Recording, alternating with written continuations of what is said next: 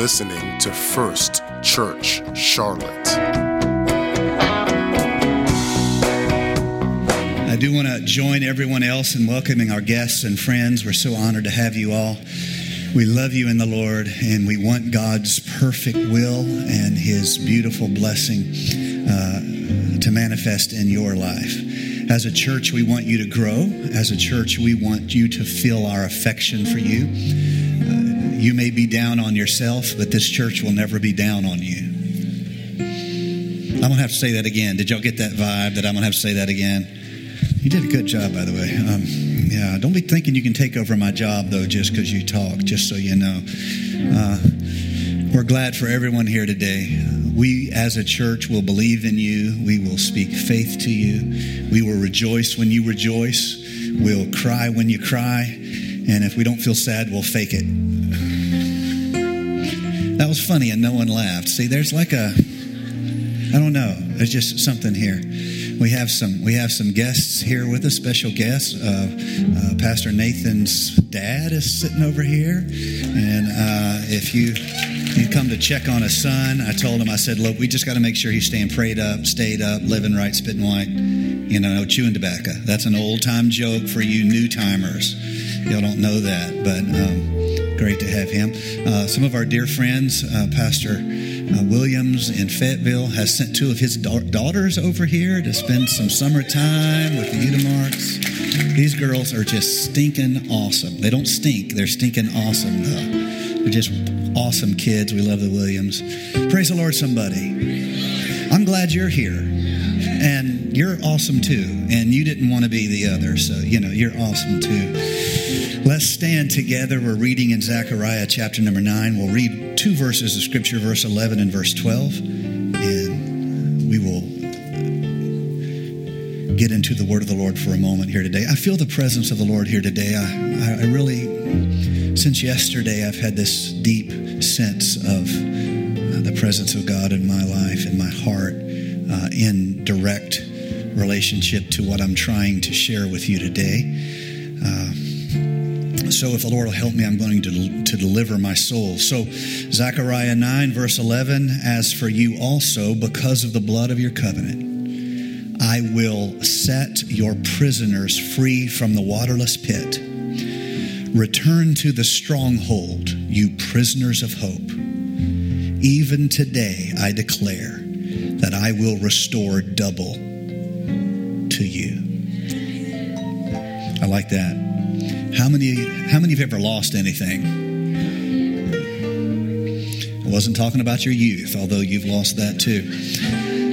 I will restore double to you, the Lord says. Somebody says, in Jesus' name. God bless you. You may be seated. So my title today is To Seek a Deeper Hope.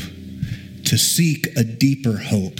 And I want to start by sharing with you one of the things that I and so many of my pastor friends that I talk to have expressed. I find when I open my heart to other pastors and we seek to influence each other for the good, and iron sharpens iron, as the scripture says. One of the things that is really becoming notable is that some of the cultural trends that the church benefited from in the 70s, 80s, and 90s, where there were large numbers of people who were making their way towards faith, those trade winds, so to speak, of societal's movement, they seem to have ended. And there is now a counter force in society. And for the first time in modern history, within American culture, there's a lot of people who are claiming no religious affiliation. They are the nones. That's what they're called by statisticians. No affiliation whatsoever. They just are people. They claim no faith. They claim no theology. They claim no religious affiliation. They just are living their lives. And I'm not unsympathetic to them. They are just being honest about where they are and what they believe and what they think. But some of the trends of the past that ushered so many people toward faith They seem to be fading. And as a church, we have to not just celebrate what we, all of us together, collectively believe and collectively celebrate. We cannot just minister to ourselves, but we have to care about influence within our society. It is our job, and it is your job, to let our light shine. Somebody say, that's some fun preaching. Thank you very much. I knew you would agree with me if we talked a little while. You must let your light shine. And so you need to know how to talk about your faith in a non-theological way. You need to be able to talk about your faith from your heart, not as a debater, not as a theologian, but as a witness. You need to be able to say, look, well, it may not, you may not walk this way. You may not choose to live the way I have, but I'm telling you what, the presence of God in my life changes everything. You see, I'm giving a witness. I'm not fighting with anybody. I'm not arguing with anybody. I'm not pointing a finger saying you're good for nothing, 7 troubles, and then you're going to bust it wide open. No, I'm simply saying, look, the presence of God is the most valuable thing in my life. I don't want to try to do this thing that I called life without the presence of God in my life. We are most effective in a society that perhaps less than any time before is sharing the foundations of Christianity. We are most effective when we simply give a witness of what God has done for us. And I'm here to tell you, God's done great things for you. If God never did anything else for you, you have enough witnesses to reach your world with the goodness of God. You should speak the goodness of God, not as a debate tactic, not as a theological argument, not as a self-help formula. Self-help is the opposite of Christian faith. You need to speak as a witness. I have been changed by the presence of God in my life. If you individually have been saved of something, if the Lord has brought you through a circumstance, an addiction, an illness, you need to see what God has done for you as your most effective communication that you can give to anybody, simply to tell how good God has been, because He is good. Oh, my brother, my sister, He is so good. Why do I say that? Well, it is the goodness of God that leads men to repentance. How about this side over here? Amen? Y'all agree with that?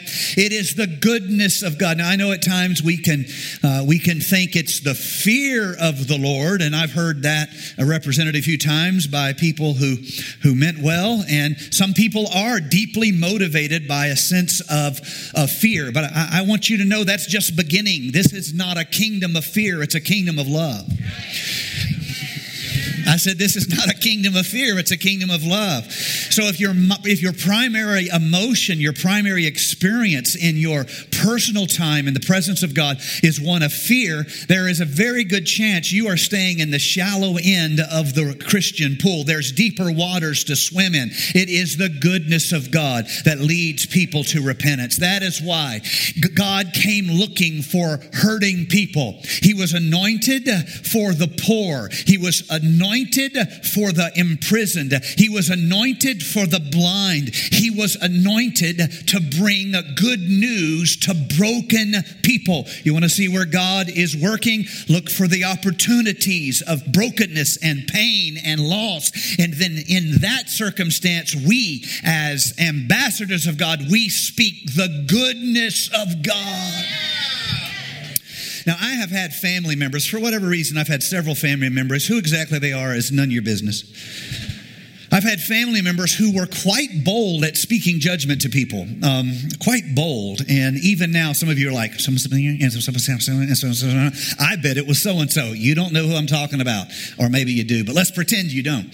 And they are quite bold at speaking judgment to people. I've seen people in our church. I had a situation once here in this altar standing right here. A mother and a daughter. Mother goes to another church, very religious. Daughter had just got back in church in our church. And mother and daughter came down here, and the daughter was introducing me to her mother, and excited about her church. And her mother proceeded in front of her daughter to tell me the shameful things her daughter was doing and had done, and the embarrassment. And her daughter had brought her mother up here to meet her pastor because she was trying to get back in church. And her mother, meaning well, good heart, zealous person, a bit of a warrior, yes, but a zealous person, then proceeded to humiliate her daughter in front of her new pastor right here standing in the altar. I interrupted as soon as I could, because that's just not First Church culture right there.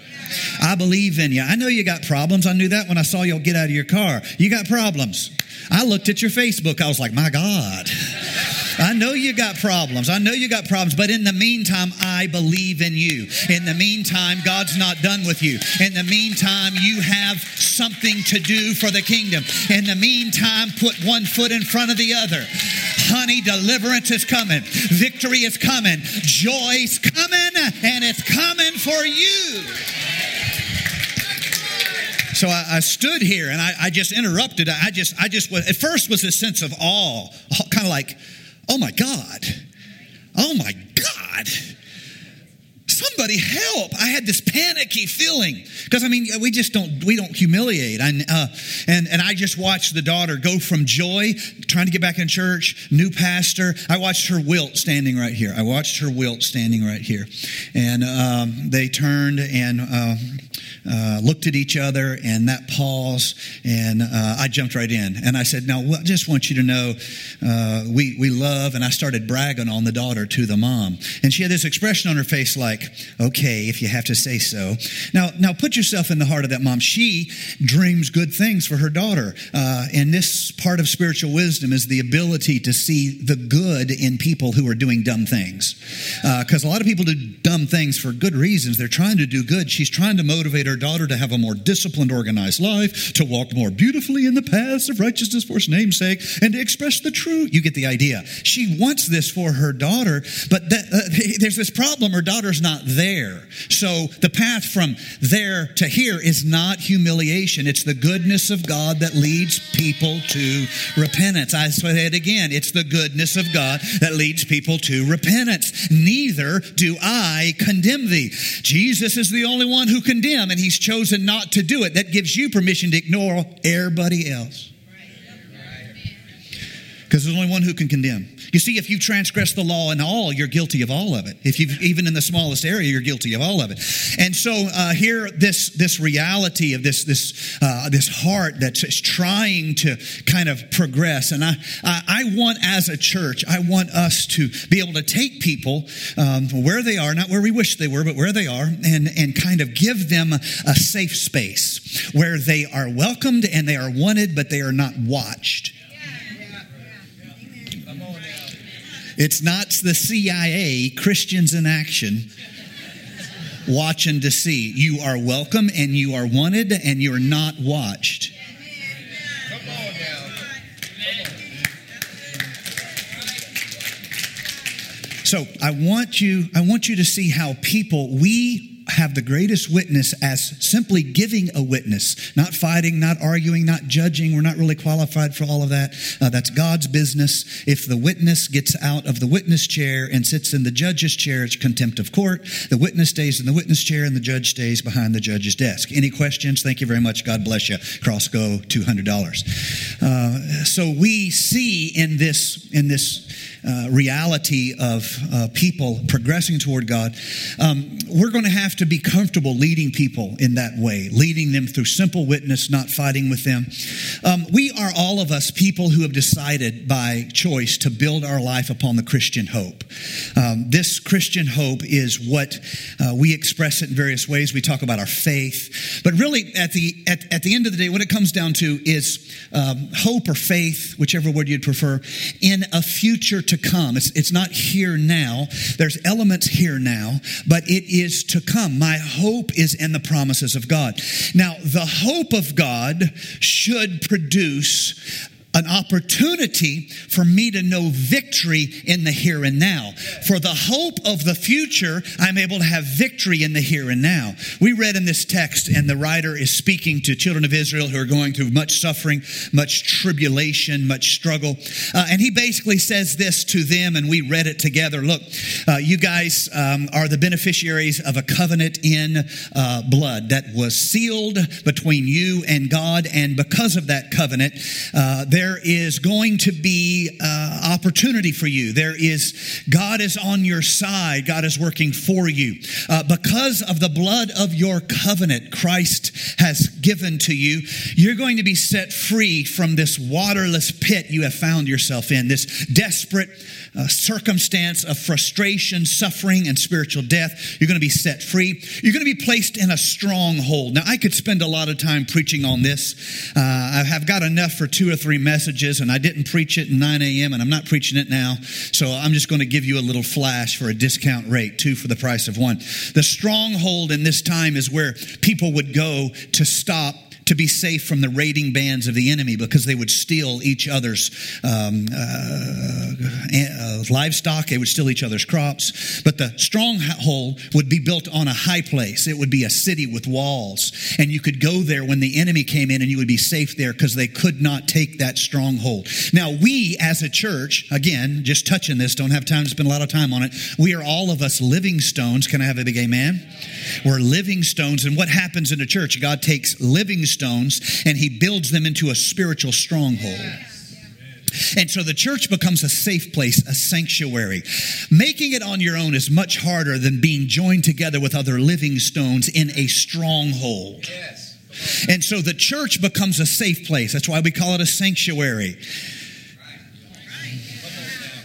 Remember that old time song we used to sing back in the day? Well, the devil don't allow no shouting around here. Devil don't allow no shouting around here. And you say, I don't care what the devil don't allow. I'm going to anyhow. Devil don't allow no shouting around here. How many go back? You go back? Devil don't allow no out running around here. My God, I don't understand why the worship team is not begging me to sing. What's up, people? Prayer doesn't work for everybody. That's all I got to say. That's a joke. Don't be diving off in theology now. So we used to sing that song. I grew up singing that song. Devil don't allow no shouting around here. I don't care what the devil don't allow. I'm going to shout in here. My God. Devil don't allow no shout. I just feel like singing today. Well, let me make this clear. The song is fun, but it's not at all accurate, because the devil doesn't get to set any rules around here. You see, so what the songwriter's doing is he's appealing to the inner rebel. You know, you have an inner rebel, and the devil, you can't run the miles around here. And you're like, my God, I don't care what the devil don't allow. I'm going to run around anyhow. That platform was worth the money. That's all I have to say about that. So it's appealing to your inner rebel. But actually, the truth is much more complicated than that. The devil doesn't set any rules around here. Why? God has taken living stones. People who have been filled with the Spirit of God, people who are filled with faith, and he has joined them together into a stronghold, into a spiritual stronghold. And the result of that is the church, the body of Christ, becomes like a city set on a hill, a stronghold. And when the trouble comes, you have a place. I am stronger because of your prayers. I said, I'm stronger because of your prayers. I need your prayers, and honey, you need my prayers. We need to serve God together. We need to rejoice in the promises of God together. We are living stones fitly joined together. But because of this, there is a declaration. You prisoners of hope, even today I declare I will restore double to you. I love that. Preachers love to preach about the Lord's going to restore double. It's fun, and I love it, and I claim it as a spiritual reality. And I think as a church around the world, we are seeing the greatest revival that has ever historically been recorded in terms of absolute numbers. There are more people receiving the gift of the Holy Spirit around the world right now than any other time in history. There are more people. They're having outpouring of the Spirit all around the world. Actually, in America, where it seems like it's difficult, don't let that deceive you, because if you look at the world as a whole, there are more believers we don't even know about than there are that we do know about. They discover whole groups of people in places that we don't even know about, and they are believing, and they're standing, and they're walking, and we need to celebrate the latter rain, church. What is the Bible talking about on this idea of prisoner of hope? I think the word choice is important, and I want you to understand what they're saying. Prisoners have no options. Really, all optionality has been taken from you. You don't get to pick where you stay. You don't get to pick where you go. You don't get to pick what time you get up. You don't get to pick what time you go to bed. Someone else has made all your decisions for you. And the prisoner only has, the only thing they have left is their kind of selfhood, their being, who they are, their personality. Someone else decides when they get up. Someone else decides where they can and can't go. Someone else decides what they're going to eat, or if they're going to eat. They have lost all of their choices except for their identity, who they are. And here the writer, not just Zechariah, but also Paul will use this term. It's also in other places in the New Testament, the same term, a prisoner of hope. It is as if to say, I have no other option left to me than to believe the promises of God. And I want you to know this today. And I'm not going to preach a long time, so I want you to get this. This is where all of us are living. This is where we are living. I have no other solutions except for the promises of God in my life. You see, what the world does for you is it's always giving you its solutions. It's always giving you secular mindset. It's always giving you secular philosophy. And so whether it's a movie that you see, whether it's a book that you read, that protagonist in the novel or that character in the movie, they're always telling you what you should think about the world. And if you're kind of weak in your foundations, and that's not necessarily an issue of intelligence, it's very much an issue of personal decisions and self-identity. But if you're kind of weak in your foundations, whatever you've been exposed to recently is what you will tend to live out and emote. So whenever real quick, just some pop culture here for you. Whenever Hollywood wants to make a character seem intelligent, they make him or her a nihilist, which means they don't believe nothing. Because what that allows them to do is make one cynical statement after another, and they sound smart. So if you'll notice, whenever any movie you watch it, they try to make somebody look smart, they're always a nihilist, and they always are cynical about everything, as though cynicism is the same thing as intelligence. It's not. Don't have time to talk about that. I want you to see, after you have surveyed what this world offers to you, what can this world offer to you? There are pleasures that are in this world. There are even fulfillments of your life that are in this world. It is better to have a great career than a tacky career. Can I have a big amen? I've had both in my life, and I'm here as a living witness that good career is better. It's much better to have money in the bank than have the bank looking for your money. As a person who's been both rich and poor, I'm here to tell you rich is way better. But enough about my wife, moving right along. So I want you to see this world has things to offer you. It does. It has career success. It has certain fame, I guess, if you're into that and you want to have 100,000 YouTube followers. I mean, good for you. That's a lot of time editing video, but whatever you want to do. All of this stuff, it is of a certain type feel experience. It is what it is. But here's the problem.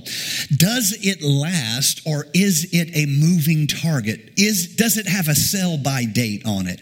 Is it fading away? So the person who spent their whole life pursuing money gets to the end of their life and realize that which they need most, money cannot buy.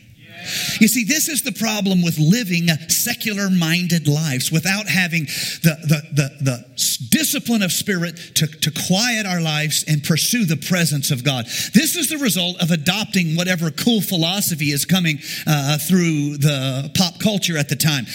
You get to the end of it, and there wasn't really anything there. Come on now. Do you see?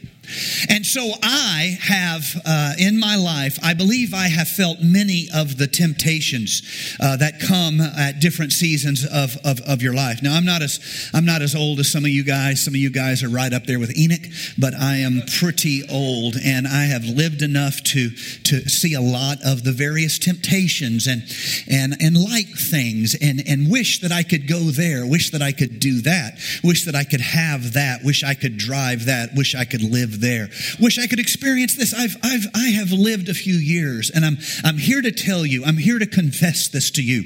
Nothing makes sense except Jesus Christ. You see, Jesus is not inviting you to a religious formula that you argue with other believers over. That's not what you're being invited to. Read the Gospels. Pick any gospel. Read the whole thing. It's not that there isn't a way, and it's not that there aren't theological and doctrinal foundations. There absolutely are. This is what it means, however. You are invited to walk in a way that He modeled for you, do you see? He modeled a way for you. It is a way of not caring about the things of this world. If you have them, fine, but you don't care about them.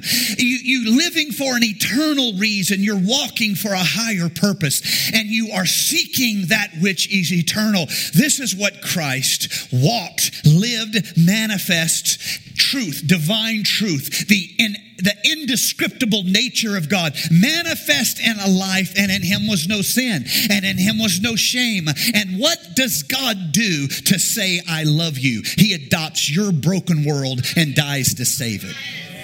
There is nothing more beautiful than redemptive love.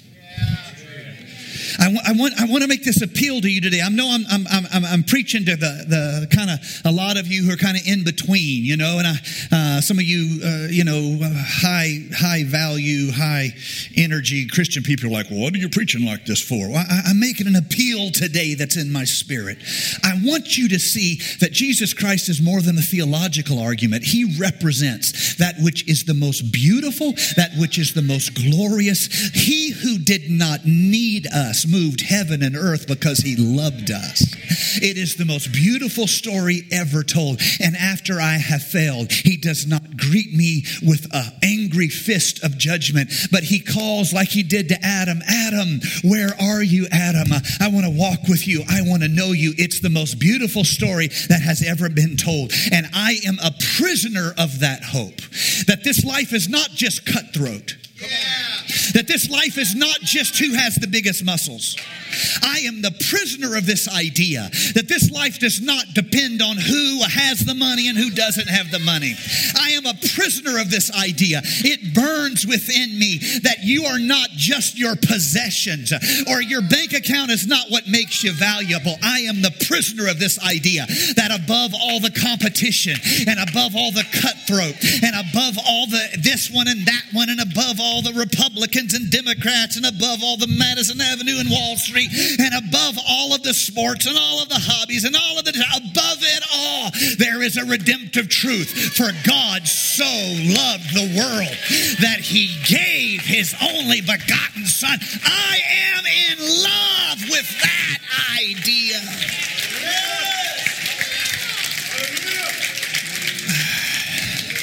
Musicians come, and you can say, oh, I don't believe it's true. And I say, okay, but I'm a prisoner of hope. Yes, Lord.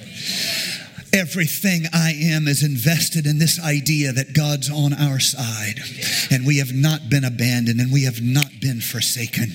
And He so loved us that He gave, and He forgave, and He embraced, and He empowers. And I am a prisoner of hope today. I don't have any other options. Amen. Do you see what I'm saying? I know a little bit about business, and that can't be a solution. It just can't be a solution. It's business, it's fine, but it's not a solution. I like to be entertained as much as you do. I like to be entertained as much as you do. I like to laugh as much as you do. I like to cut up as much as you do. I think I've experienced a good bit of that in my life. You know, I'm a big cut up. I'm here to tell you that can't be a solution. I like when people know my name too. I think I have 3 Facebook followers. How awesome is that? I like to be the cool kid too. I was at a wedding here recently, and a lady came up to me and she said, I just have to greet my second pastor. And I went, what do you mean second pastor? I don't know you. What are you about to ask me for money?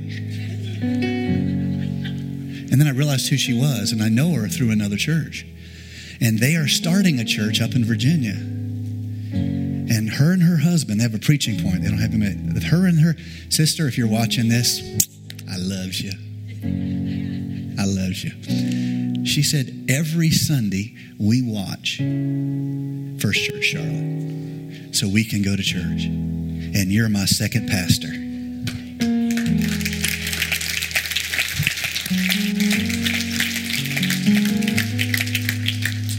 I love being cool too. My chest went out 3 inches. I straightened my back, sucked my gut in 17 inches. It was awesome. I was like, thank you. God bless you. Powerful move of God around here recently. Mighty God. We all like being somebody, okay? But here's the truth. At times in my life, I've kind of felt what it was like to be somebody. I've preached at some big places. I've had some people know me. Not as much as you, but you know. That can't be a solution. Because it's not the indescriptible, ultimate, beautiful thing that both takes. You see, here's the problem with so much of human beauty. Human beauty can create an ideal. It can paint a picture. It can build a building. But it can't make it beautiful while acknowledging how ugly we can be. Do you see that? It can only be beautiful if you pretend the ugliness doesn't exist. I'm finishing with this because you need to hear this. All human efforts at beauty can make it beautiful as long as you don't look at the ugly. You got to build a fence. You got to hide it. You don't go to that part of town. We can make it beautiful if you play make-believe. Only God can show you the ugly, show you himself, and blow your ever-loving mind by making it beautiful.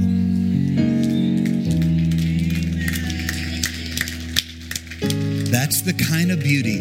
You see, it's not about the perfectly formed lamb. This is an image from the Old Testament, if you're not familiar with it. The shepherd has a beautiful lamb. It's safe, it's whole, it's warm. It looks with those trusting eyes. So the shepherd holds it. The shepherd loves it. That's beautiful, beautiful lamb. He cares for the lamb. The lamb knows who a shepherd is. It's beautiful. That's the kind of stories humans tell. God tells us another story of a shepherd in the New Testament after the wolves have got it. After the wolves have tore it to shreds. And it's a bloody mess. And it's spread out across the ground. And it has the butchery smell of death about it. And it's mostly consumed. And all that's left is a couple ribs and a piece of an ear. There's no way humanity can make that story beautiful. But God can take 2 ribs and a piece of an ear, and with his redemptive offering, he can make a lamb whole. That's the story of all of us. This is why I seek a deeper hope. This is why I am a prisoner of hope. I'm never going to be satisfied with Hollywood philosophy. I'm never going to be satisfied with Madison Avenue marketing, and it's fine, it's good. I'm never going to be satisfied with Wall Street wealth. God bless it if you got it. Hopefully you'll get some more. I'm never going to be satisfied with this stuff. I like cars. They're not enough. They have to be washed. I like houses. They're a lot of work. A little bit too much work after the age of 45. There's nothing more beautiful to me than this story. God so loved the world that he gave his only begotten Son, that whosoever would believe on him should not perish, but have receive everlasting life. It's the most beautiful story I've ever heard, and I am a prisoner of the hope that God loves me, and that God's made a place for me, and he forgives me of my sins, and he washes me, and he leads me by still waters in paths paths for his name's sake. I believe that his hand is upon me. I know I'm flawed, but this is a beautiful idea that God can use flawed people. I believe his hand is on my family. I love my family. I believe my children have protection upon them. It's the most beautiful story you'll ever find anywhere. Who would not want to celebrate a God like this? I am a prisoner of hope, and I spend every day of my life seeking a deeper hope. I'm not satisfied with what the philosopher says. I'm not satisfied with what the economist says. I seek a deeper hope. Jesus, would you come by here? And would you fill me with your spirit? And would you wash me and make me whole? I confess my sins. I confess my sins. I turn away from my old nature. Lord, I know there's a possibility within my carnal nature to live trapped between fear and lust, but your spirit washes me of that, and I turn away from that. And that can be changed from fear into love, and from lust into mission and calling. And so from fear to lust, I'm transformed into love and calling, and I'm able to be you. I'm able to be your man. I'm able to be your ambassador. I'm able to walk with you. Let your work be done in us, I pray. In Jesus' name. I am seeking a deeper hope, and I only find that in Jesus Christ. Would you stand all across the house? I'd like you to step out of the chair you're in. I know I've thrown a lot of ideas at you here today, but it's just, I actually didn't preach my message at all. It's just kind of in my heart as a theme. And I want you to step out. I want our guests and friends to feel free to come with us. I know most churches don't do this. We're standing here because God made a way. How many of you need God to make a way today? Everything you have experienced up to this moment testifies to you that he's going to win the next battle for you. Everything you've experienced up till now testifies that he's going to be with you for the next struggle. And so you are invited to speak to the mountain. Someone said, well, what if it doesn't move? Well, that's okay. I'm a prisoner of hope. I have no other plan. So I'm going to speak to the mountain. Well, what if they aren't healed? Well, I don't have any other plan. I'm a prisoner of hope. So I'm going to speak the name of Jesus again. I'm like the woman knocking on the door of the judge. It's me again, and I'm just here to say we need healing. We need healing.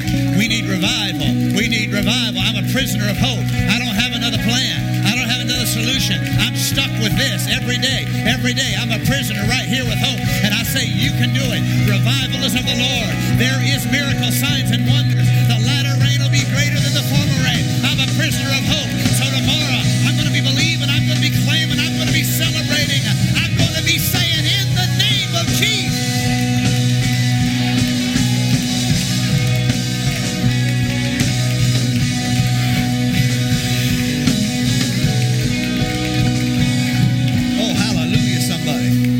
I said, hallelujah, somebody.